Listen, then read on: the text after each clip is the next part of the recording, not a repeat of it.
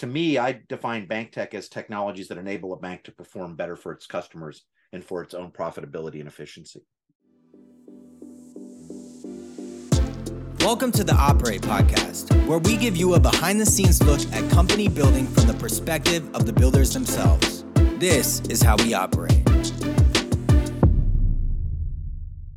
Welcome to the Operate Podcast. I'm Kerry Ransom. Today's episode is sponsored by BankTech Ventures, the first strategic investment fund designed by the community banking industry for community bank innovation and investment. BankTech identifies leading products and technologies for community banks and works with the founders and management teams to maximize the impact for community banks and their businesses. If you're a bank looking to innovate and invest in the future, or a founder who wants to work with community banks, reach out to BankTech Ventures at banktechventures.com. I'm super excited to have my friend Wayne Miller with me today, and it's been an absolute pleasure to call Wayne a partner and also really a friend now after our last year and a half together. He is such a good collaborator, probably because, like me, he's a serial entrepreneur. He's a master at analogies. We'll talk about that some today. And he's really been at the center of community bank technology innovation for the last over half decade. He's currently the SVP of Innovation Programs at the ICBA, which for some, the Independent Community Bankers of America, which is an association that comprises almost all community banks in the country. Prior to that, he was the executive director at the Venture Center, which was an entrepreneurial service organization. Also was named the top fintech accelerator in the world while he was there. He's also a general partner in BankTech Ventures with me. He's founded and led several companies. He's led sales and business development teams in a number of different industries, which always gives an interesting perspective. And as Wayne often says, you don't have a business if people aren't buying your stuff. Wayne, thanks for joining me today. Really excited to record this conversation. Gary, first of all, thank you. I am blessed to call you a friend and a partner. You know, it has been an amazing 18 months together since we started BankTech Ventures. Yeah. And, you know, just the way our ecosystem has come together, again, you know, just certain things happen. And when they happen beautifully and organically and naturally, the way this has gone, it's really been a blessing and a privilege. And I'm grateful to spend some time with you on the podcast. And you said way too many nice things about me there. So hopefully I'll try to keep that in play as we go through the rest of this conversation. But thanks for having me on the podcast. It's a privilege. Absolutely. And so much that I just know you have to share with my audience. So that's really why I wanted to do this, amongst the fact that I always enjoy chatting with you. So let's jump off and talk about bank tech. I don't think this is a super well understood topic. Certainly fintech has been a very commonly used word over the last decade or so, but let's start with bank technology or bank tech. What does that mean to you? How do you define that in your mind? You know, I was kind of driven to my definition of that because of the fact that I was serving clients whose customers were banks, right? So when I got into this industry, I never saw initially that path until I started to evaluate companies of the difference between what I will call enabling a bank as opposed to disintermediating a bank. Mm-hmm. So for me, when I look at sort of defining what do I think of bank tech is, I look at it as technology and paths of innovation, which I think are two different things, because I think innovation and technology oftentimes gets confused, right? That enables a bank to be more profitable, perhaps more efficient, and to better serve its customers, and hopefully ultimately make a difference in the communities in which they serve, particularly as we talk about community banking, right? So to me, I define bank tech as technologies that enable a bank to perform better for its customers and for its own profitability and efficiency. Okay, great place to start. So you've been working in this space now with these bank technology entrepreneurs, as you talked about, and hundreds of community banks for several years. What are the few key things that you've learned through those interactions? Yeah, that's a great question, a big question, because, you know, I think one of the things, Kerry, is it's changed so much in the last 6 or 7 years, you know, so when I first started at this, and I think you know this, I don't profess to be any expert in fintech. I think I've developed some expertise, but that's really come from listening to the customers and the stakeholders that I work with and acting to facilitate their capacity to find solutions to the problems that they have, right? So we always started with the problem. I think, when we talked about fintech 6 or 7 years ago, I mean, we can always reflect on Jamie Dimon, who talked about the fact that fintechs were going to eat our lunch and it was all over and they were going to disintermediate the banks and so forth. What we learned is that just simply wasn't the case. But I do think when we started talking about fintech a few years ago, the reason that banks had an interest in it is they were trying to make sure that they were putting on the right flak jackets or helmets to protect themselves from the attack that fintechs supposedly were going to engage with them. That has changed now. To me, I think you've heard me say it before. I think the banks that are embracing fintech and look at fintech as a partnership, and I really think it is fintech equals partnership, recognize the value of things like the charter that they have, their capacity to manage the regulatory and compliance issues as it relates to working with fintechs, et cetera. But I think also that banks have become more courageous in their willingness to work with fintechs.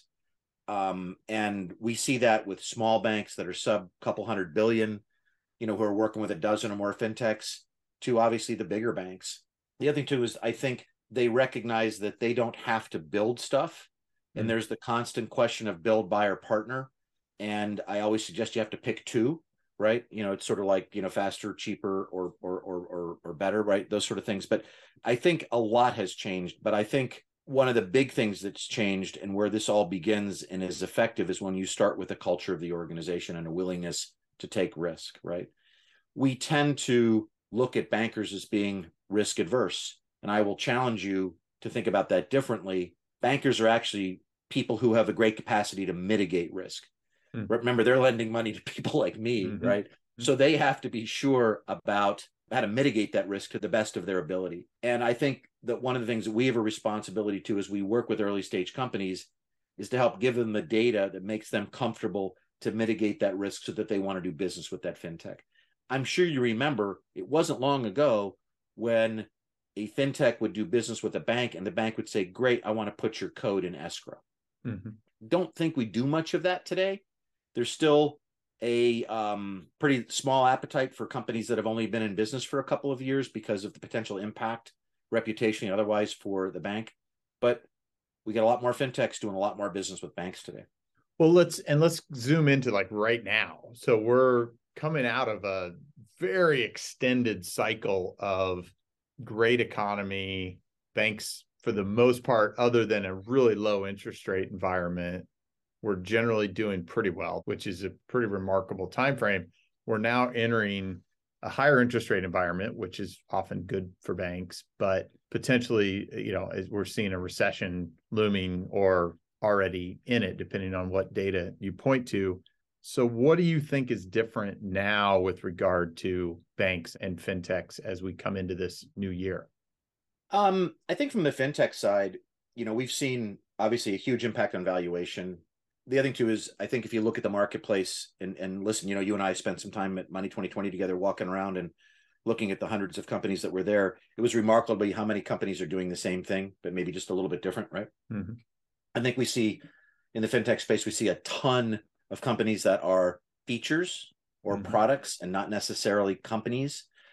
This reminds me a lot of like 98 to 2000, 2001. I mean, we always reflect back, or I do, on the number of search engines that there were. I think there were 25 or 30. So, I mean, when you look at some of the solutions, so I think we're going to see a lot of consolidation. I think valuations got away from us, and I think that's correcting, which is really good. But I also think too, you make a little bit of fun in the beginning here about, I make the comment all the time, if nobody buys what you're selling, you don't have a business. Well, if nobody sees a path to profit, they're not investing in you anymore. And I think that's actually a good thing for the most part. But I think that depends on where you fall. Are you truly a startup? You are early stage, you a growth stage company. We have over time, my team at the Venture Center and working with the bankers determined ultimately that working further upstream with companies that could be what we refer to as being bank ready or shovel ready made a difference, right? So, and that helped to mitigate some of that concerns. Well, these guys don't have any revenue. They haven't been in business very long. I'm not comfortable with the founder. We tried to identify some of those stuff. So I think from the fintech side, that's some of the things to be conscientious about. And I know we are, as we sort of not apply the brakes, but tap the brakes a little bit as we look at making investments.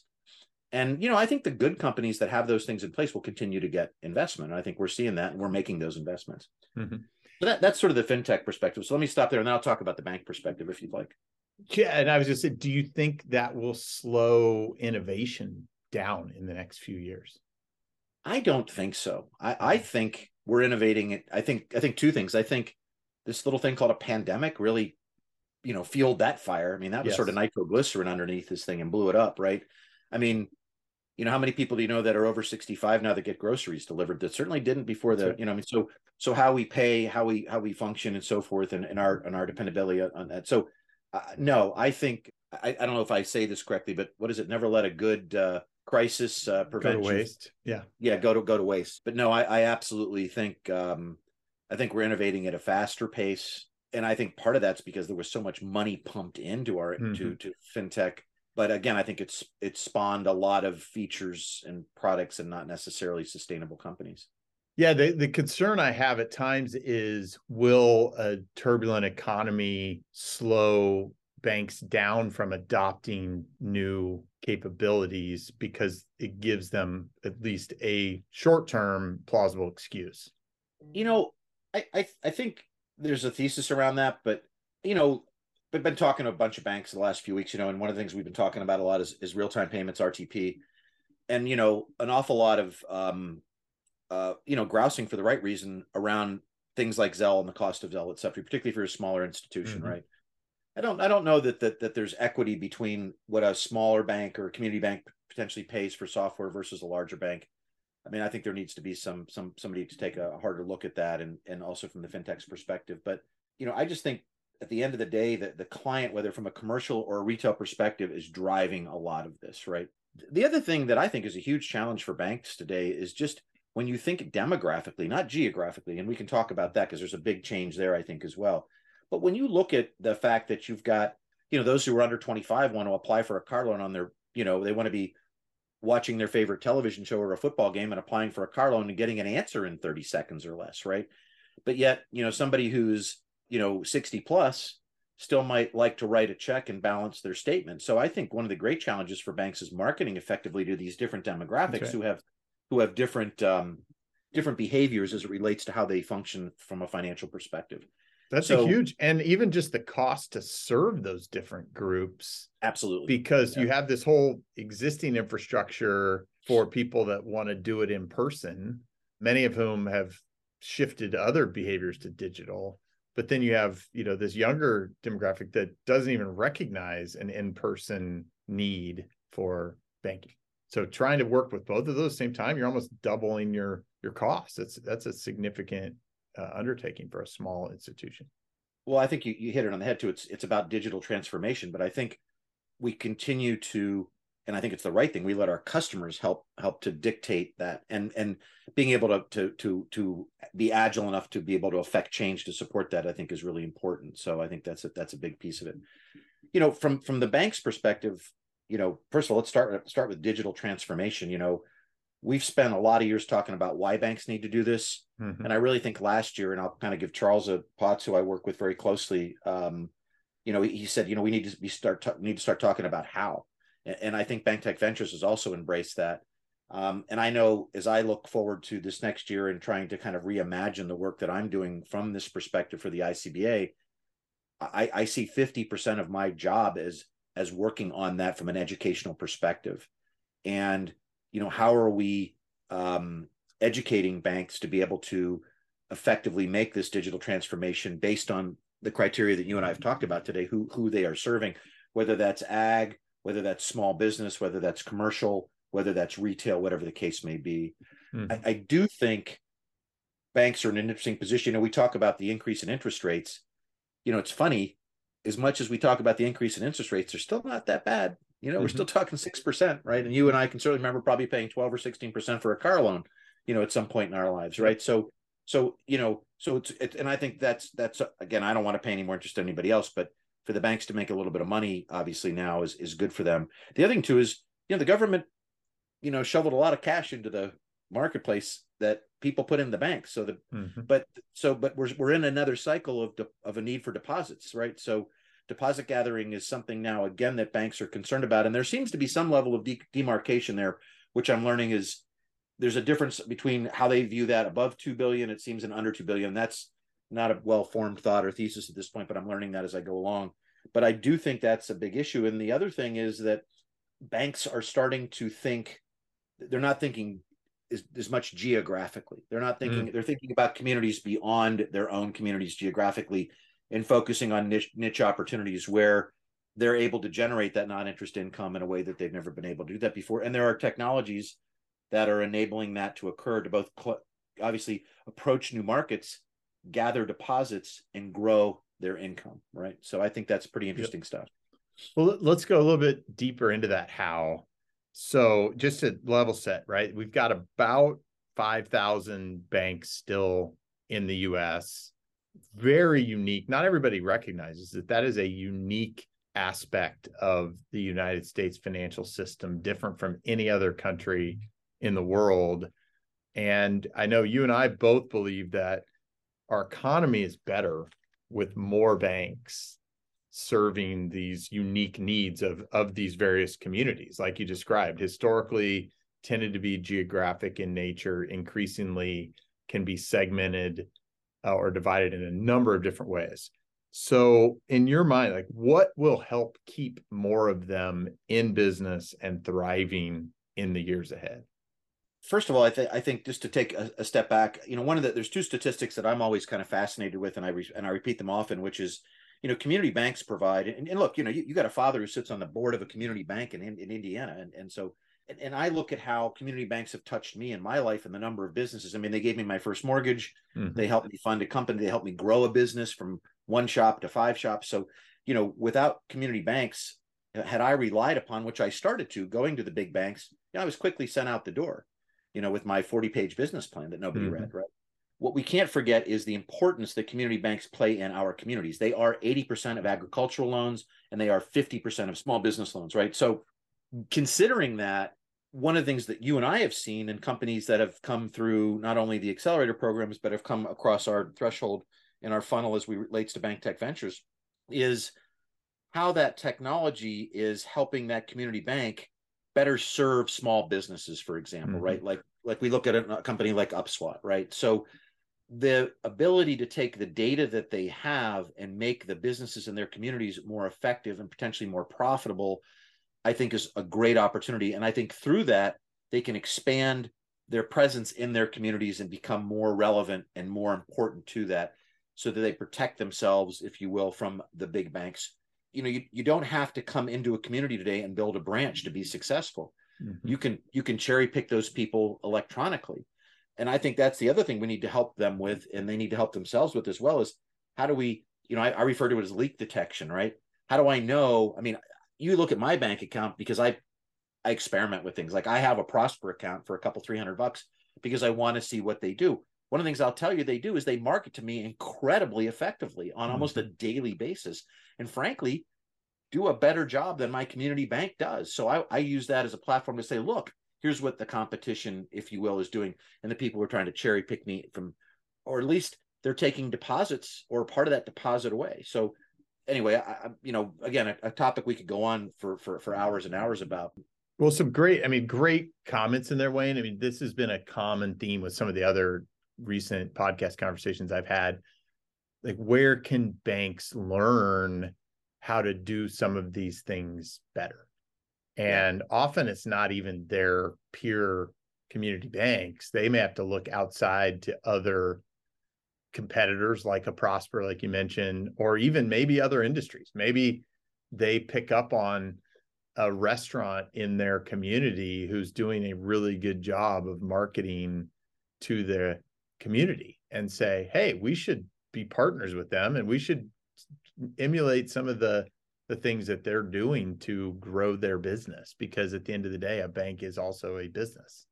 Gosh, who was I talking to? And I'm sorry if I forget, but we were talking about the fact that in their marketplace, they had a McDonald's franchisee, right, who had 30 odd units, right? And the bank decided to, wait a minute here, what if we were able to support their POS system with inside of those 30 units? And then could that proliferate into other McDonald's franchises, right, et cetera? So I think it's that type of thinking where these sort of niche plays exist that can create great opportunities and help preserve these banks so they aren't fully dependent on the geographic environments that they have. And, gosh, Kerry, you and I know dozens of banks that have done this very successfully in niche areas. I mean, you look at Tab, right, who focused on trucking, right? I mean, there's a number of examples that we can give. I do think, though, that we've also seen, from the ICBA's perspective, and you've been active with some of these state associations, we look at CBAI and stuff like that, how these bank associations are relying on their peers because there is a strong advocate or two within that organization who says, look, guys, here's what I'm doing. I really think you need to look at this as well. And maybe we need to establish this innovation committee and get some other people involved. But again, I think we have to do a better job of making them feel comfortable comfortable with being uncomfortable, right? That educational piece, I think, falls back on us. A lot of people will suggest that kind of, community bankers to some degree are lemmings. I don't like that term. I don't disagree with that to some degree from the standpoint that, they're more likely to lead by there's more followers than there are leaders. I think when they want to fast follow what they see working. Right. Yes. And again, I don't, that's not a criticism. It's an observation. And I get it because, again, being people who want to be effective at mitigating risk, they want to make sure they understand the risks before they take them and do that effectively, because ultimately they want to preserve their business, which in many instances may be fourth or fifth generation, right? So I understand that. So absolutely. Yeah, I mean, I think that's definitely a thing for sure. Well, how do you think, I mean, you sort of, mentioned a couple of ideas there. Let just give you a chance to maybe go a little deeper even. I mentioned this economy that we're now in that could be an excuse to slow down on adopting new things, but it also is when a lot of people are really opportunistic and take advantage. I remember during the last financial crisis, as an example, that the quality of loans that the bank that my family's been involved with increased dramatically because they became a preferred lender, because in many cases they were willing to lend at a time others weren't. So how do you think about our advice to banks in an environment like this? It's interesting that you mentioned that. And one of the things is I've been determining kind of how I'm going to focus the ICB's efforts now that this program is inside the organization and institutionalized, is, as we enter into this recessionary time, what is it that we can do? What sort of technology, what sort of innovations can we be, kind of looking for to be supportive? And remarkably, there hasn't been a lot of response that has been directed to that specifically. Most of the bankers that we work with in the community side have been through these sorts of experiences before, the most recent, of course, being 2008 with the collapse of the housing market and so forth. So I don't know that it's necessarily a time for war. And I think, what's the old expression, prepare for war in times of peace.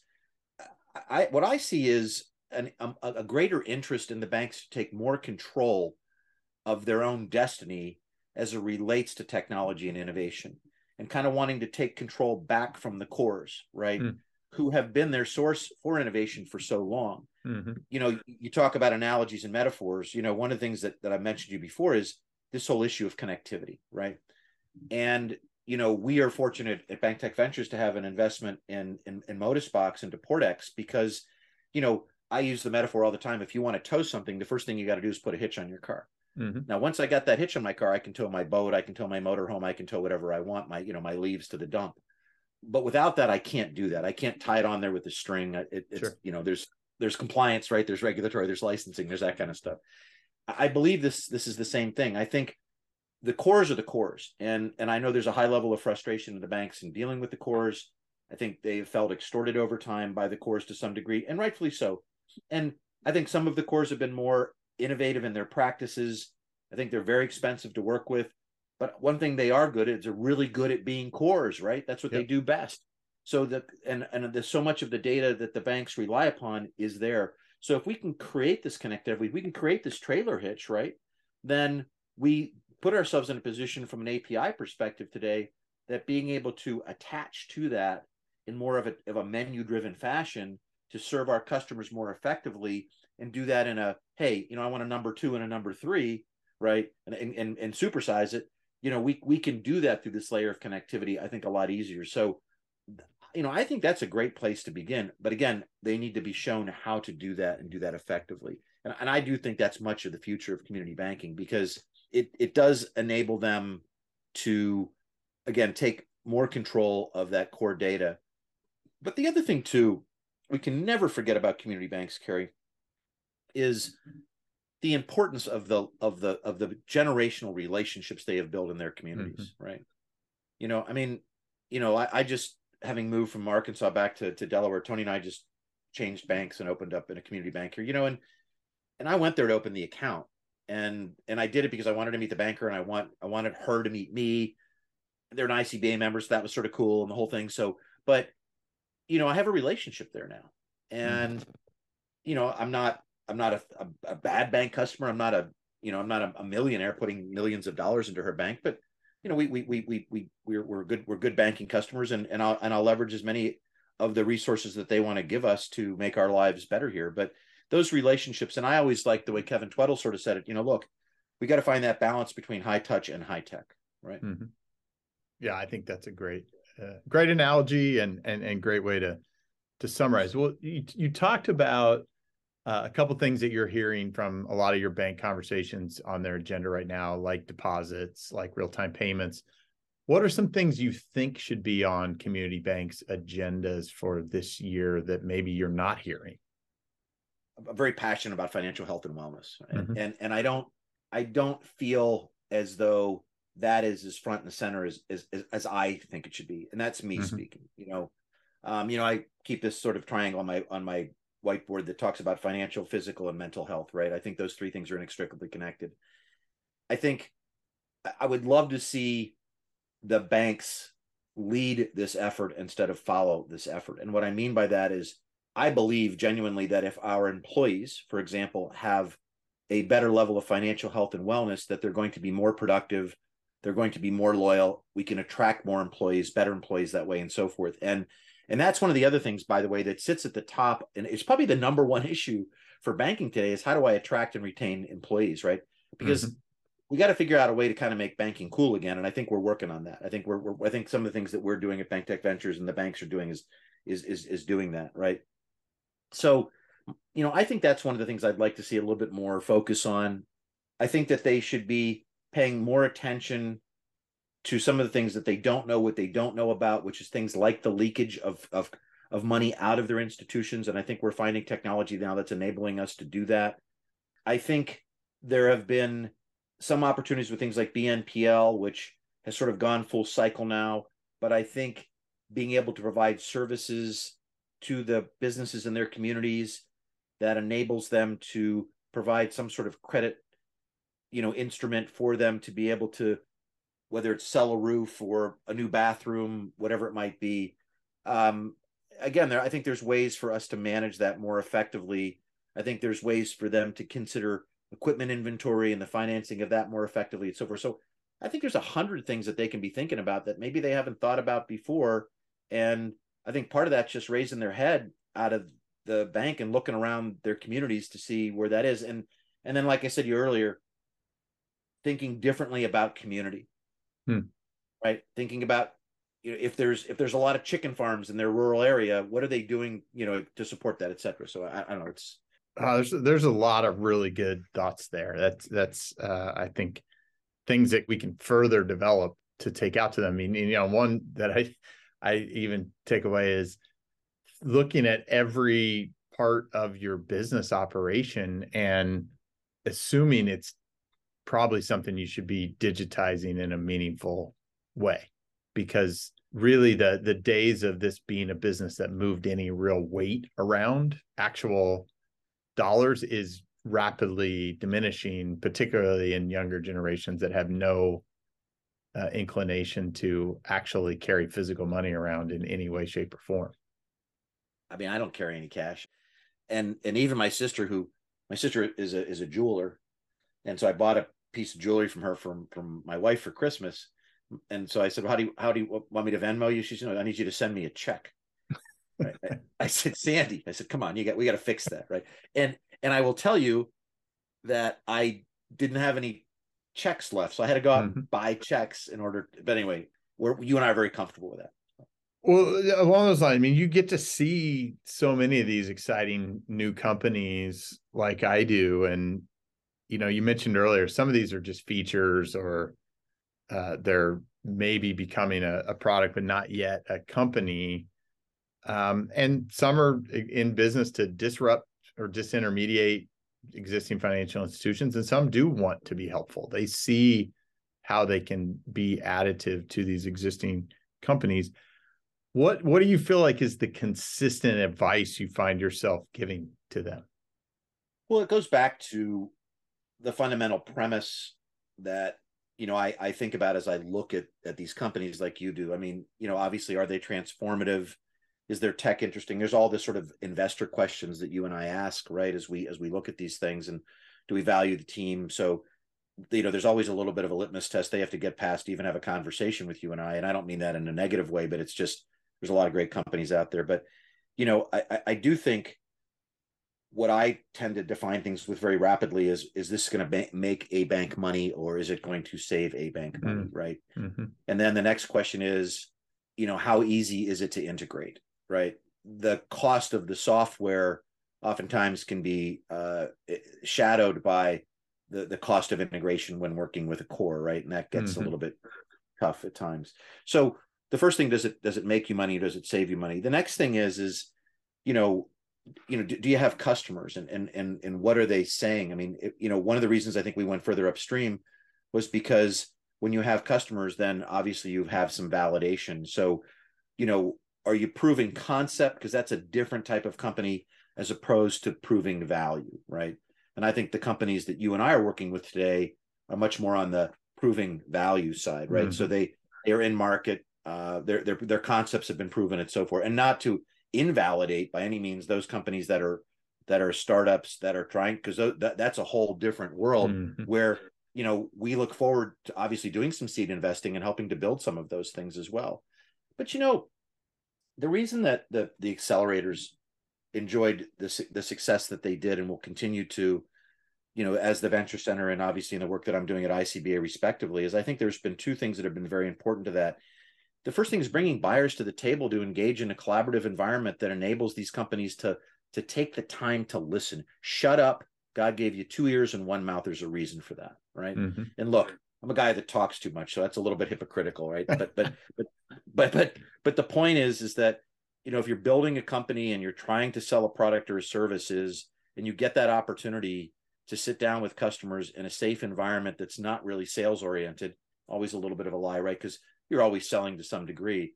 But I get a chance to sit down with Kerry Ransom from Kerry Ransom Bank and Trust and talk about, here's the problem, here's my solution, what do you think, and how do we collaborate? The value of that's remarkable. And it oftentimes doesn't take much to redirect. It's 2 or 3 degrees in many instances, or it's, I look at one company that always comes to mind, which is, I love it. It's a great desktop solution. If you thought about making it mobile, and they did, and it changed the trajectory of that company like that, right? Just in an instant. And the other thing too is the company reacted to it and performed against, or performed with that advice, right? So, I think you have to have a meaningful value proposition, and I think you have to be able to clarify that quickly.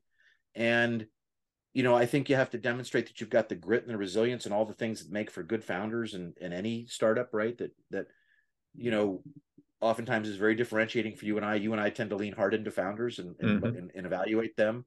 We know factually that a moderate idea with a great founder is a better investment than a great idea with a lousy founder, day in and day out. So it'll go with that.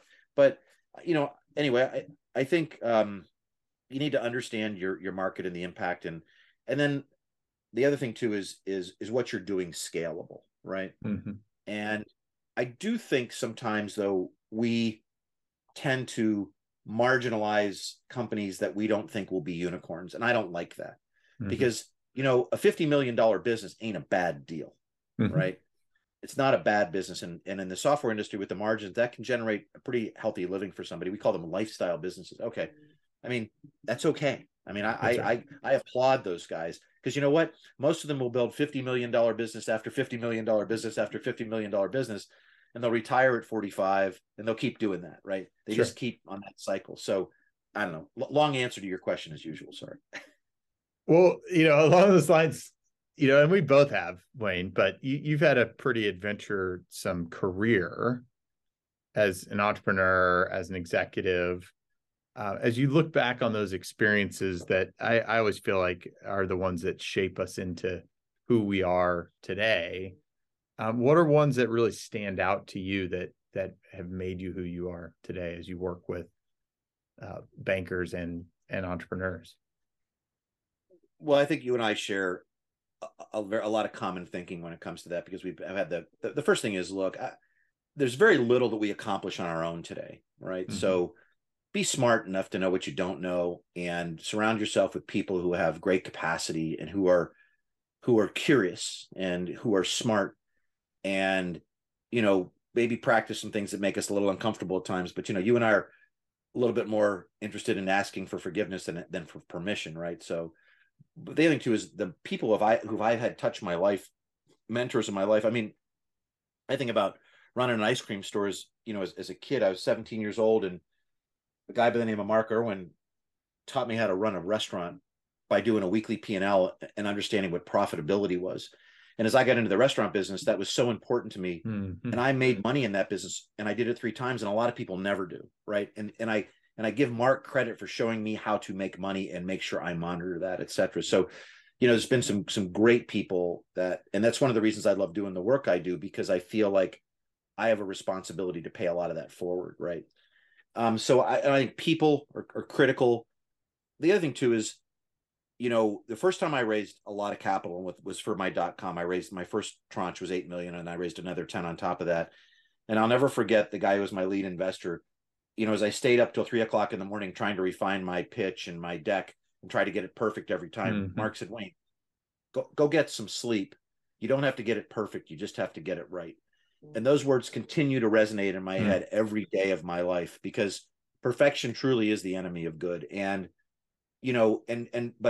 but part of that is also saying, okay, look, Kerry, I have had some significant failures in my life in business, and also some significant successes. The failures shape us more than the successes, Absolutely. But the learning that we get from that. The other thing too is, it's pretty great that today we think about failure more as learning, and we embrace it with a lot less embarrassment perhaps than we did historically. I know when my .com failed, I didn't really talk about that for about 3 years, and to some degree may even have had a little bit of PTSD from that, if you will. So but now I talk about it as my MBA and a great learning experience, right? So those things have helped to shape me. The other thing is that, to your point earlier, I've had the privilege of working in a lot of different businesses. And, it's remarkable to me how, having been in the restaurant business or having been in retail businesses and also in large organizations and corporations, little things that I learned while there, having served me and with the work that I do today still, right? Just from having that different perspective. Because one thing for sure is that you and I have not been, and I can speak for myself, I shouldn't speak for you, but I know this about you, so I'll say this, is that, I haven't been a lawyer my whole life. And I'm not saying there's nothing wrong with that, but it's a more myopic perspective, if you will, right? And like I said, there's nothing wrong with being a lawyer. Or I haven't done one thing my whole life. I've done a lot of different things. Now, my father will tell you that it was demonstrated that I could not hold a job. but I resemble that a little bit.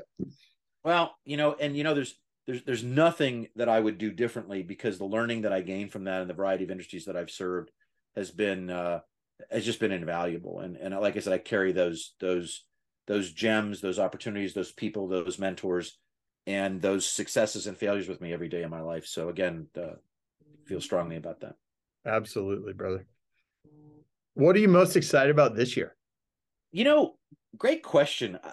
First of all, I'm really excited to be in my new job. I mean, I loved the work that I was able to do, the people, the team, and everything that we had down in Little Rock. But 6.5 years or 5.5 years there, almost 6 years there, I was really also glad to make that change, right? To move forward, and to give that mantle to someone else to manage, and wish them the best, and want to continue to be helpful to them any way I can be.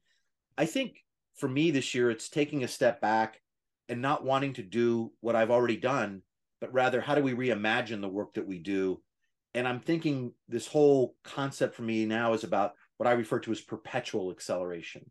So it's not so much event-based. It's kind of, we set up the tent, sort of like the circus, and do our thing, but look at innovation much more perpetually, right? The other thing too is to be more targeted in the efforts, right? So, 10 companies, 10 different solutions, great approach, and it's worked very well for the years that I've done this. But do we want to choose a topic or two and drill down more deeply, as long as we can keep it non-competitive so that it's more relevant? And can I generate more interest and more adoption inside of community banking by taking that approach and making it more targeted? And I will tell you that the feedback that I've had from the bankers has been yes. So I'm excited about that. I'm excited to build a center of excellence in Atlanta. That's going to happen in the next 6 months, standing that up. I'm excited about putting a new team together. I'm excited for the work that we're doing at BankTech Ventures and the response from our LPs, the returns that we're starting to provide, the way in which our team continues to work together. I mean, our last visit in Nashville, getting together, as the general partners with the BTV team, was just extraordinary. I mean, yes, we had fun, had a good steak, and, got a chance to go out and listen to somebody play, what was the song that Charles had to give up $100 for? Anyway, it was pretty awesome, whatever it was. I mean, we're lucky. We're very fortunate. We get to have a little bit of fun in all this as well. Yes. But I'm excited for how we're rethinking how we're investing this year. And like I said, we're not hitting the brakes. We're just trying to slow things down a little bit. And what challenges and opportunities will those present for us? And how will we grow from that process? And then, there's an awful lot of dry powder lying around, my friend. And I hope we can get into the business of tapping on building some stuff and doing some foundry work and moving into categories. I mean, one of the things I'm really excited about with the ICBA, for example, is exploring ag, also health, financial wellness. So it just seems like the horizon is just filled with opportunity. And regardless of how dark some people may think it is, I think it's brighter than ever, and I'm jazzed. So, and I know you and I've had this conversation. I think it's a really exciting time for financial technology. And lastly, this year more than ever, we're going to define fintech as being part of everything, right? Because it is. People used to say to me at the Venture Center a couple of years ago, "Well, you guys, the only thing you're focused on is fintech," and I shake my head and say, "Yep." That message is going to expand for us and create a bunch of opportunities. I think we're very lucky to be where we are. Yeah. Well, and your energy is so infectious, Wayne. So I appreciate that. We're running up against time. I got a final question for you, which is sort of a little bit of this transition, I think, is we've seen, this big tech and fintech even set of layoffs happen over the last couple quarters.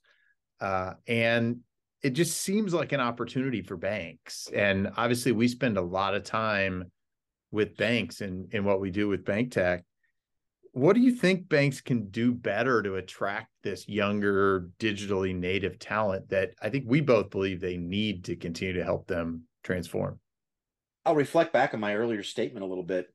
I would love to see the banking industry lead this concept of financial wellness as a benefit, financial health as a benefit. And what better group of people to bring into the fold to help us do the excavation work or the archaeology that's required to figure that out? That, look, Kerry, it's a giant elephant, right? I don't think putting another app on a cell phone into somebody's hand who's underserved or underbanked or just young and doesn't know how to manage money effectively, or we want to call them financially illiterate, is the answer. And I love this path to that solution through employees. And shouldn't we consider, as bankers who are the custodians of people's money, be the ones that lead this effort? I asked that question. I don't know if it's the right or wrong thing, but it seems to me like if we can do that, maybe we can attract young folks to come work in an environment where they can help others accomplish that. Because one thing I believe about this generation of workers, besides the fact that they like to work at home as opposed to the office, right? We've learned that, is they want their work to have purpose. Yes. Right. And they want to give their money to things that matter. So why can't banks help them find a way to direct that purpose that helps people in their community live better lives and grow wealth? Because we know the way to a better life is through the acquisition of wealth and assets, which enable us to do other things, right? So when you look at how people get out of poverty and grow wealth, it's typically because there was an asset at play, right? And there are a lot of people out there, Financial Health Network and other people that I know and talk to, and I'm involved with that have much deeper opinions and better understanding of the research there. But I think that would be one place to look at that. The other thing too is, again, I think you got to take some risks and maybe hire some people that you typically wouldn't hire to come in and just take a peek around. I think we'll see a lot of consultancies, kind of, innovation as a service type of stuff. I think that's coming. I think obviously we're working, we're getting ready to do a very big program at the ICBA. That's a 5-part series that starts, I think, the end of this month on digital transformation. So I think, again, a lot of education and giving folks an understanding that going to work for a bank is not about being a teller. Maybe that's where you need to begin, but there's other opportunities there. So I think it's an exciting time. I really do. Well, as we sometimes say within our team at BTV, we need to help make banking cool again. Yeah, exactly. So I think some of the story points there that you offer, I think, are really, really useful. Well, Wayne, I'm so grateful for our friendship and our partnership. And, we always have such fun conversations. I knew we would have a fun one that we could record today. So thanks for doing that. And I'm excited as well for this year ahead. So let's keep moving forward. Yeah, man. Kerry, thank you. Again, the privilege of knowing you, working with you, growing what we're doing, serving the banks that are LPs and making a difference in community banking, your roots coming from that with your family, et cetera. I think we all come about these feelings pretty honestly and viscerally. And I think that makes a difference in our passion to do this work. But thank you for the privilege of being a part of the podcast today. And I look forward to probably talking to you tomorrow, man. So we'll go from there. All right. We'll talk soon.